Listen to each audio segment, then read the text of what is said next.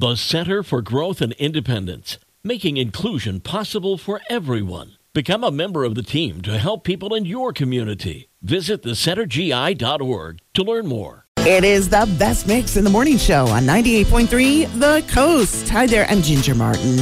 And here's today's music news. So last week, Taylor Swift announced that her re-recorded album, Speak Now, is set to be released. And today, it's now available for pre-order at Target.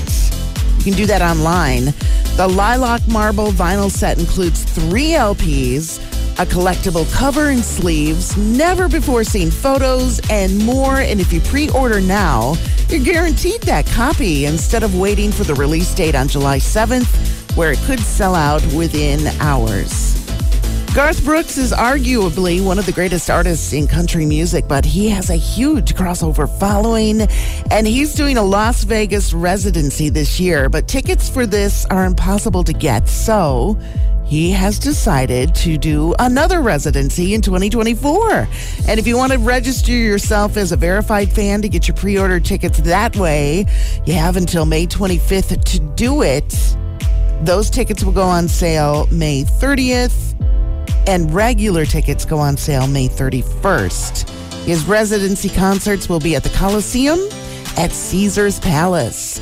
And how much fun would it be to do karaoke night with one of your favorite singers? Sting recently told People magazine that he likes karaoke, but he'd never sing any of his own songs or any songs by the Police.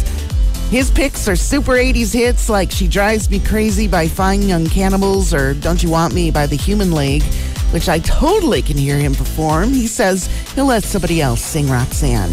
And that's your music news for this Friday morning from 98.3 The Coast.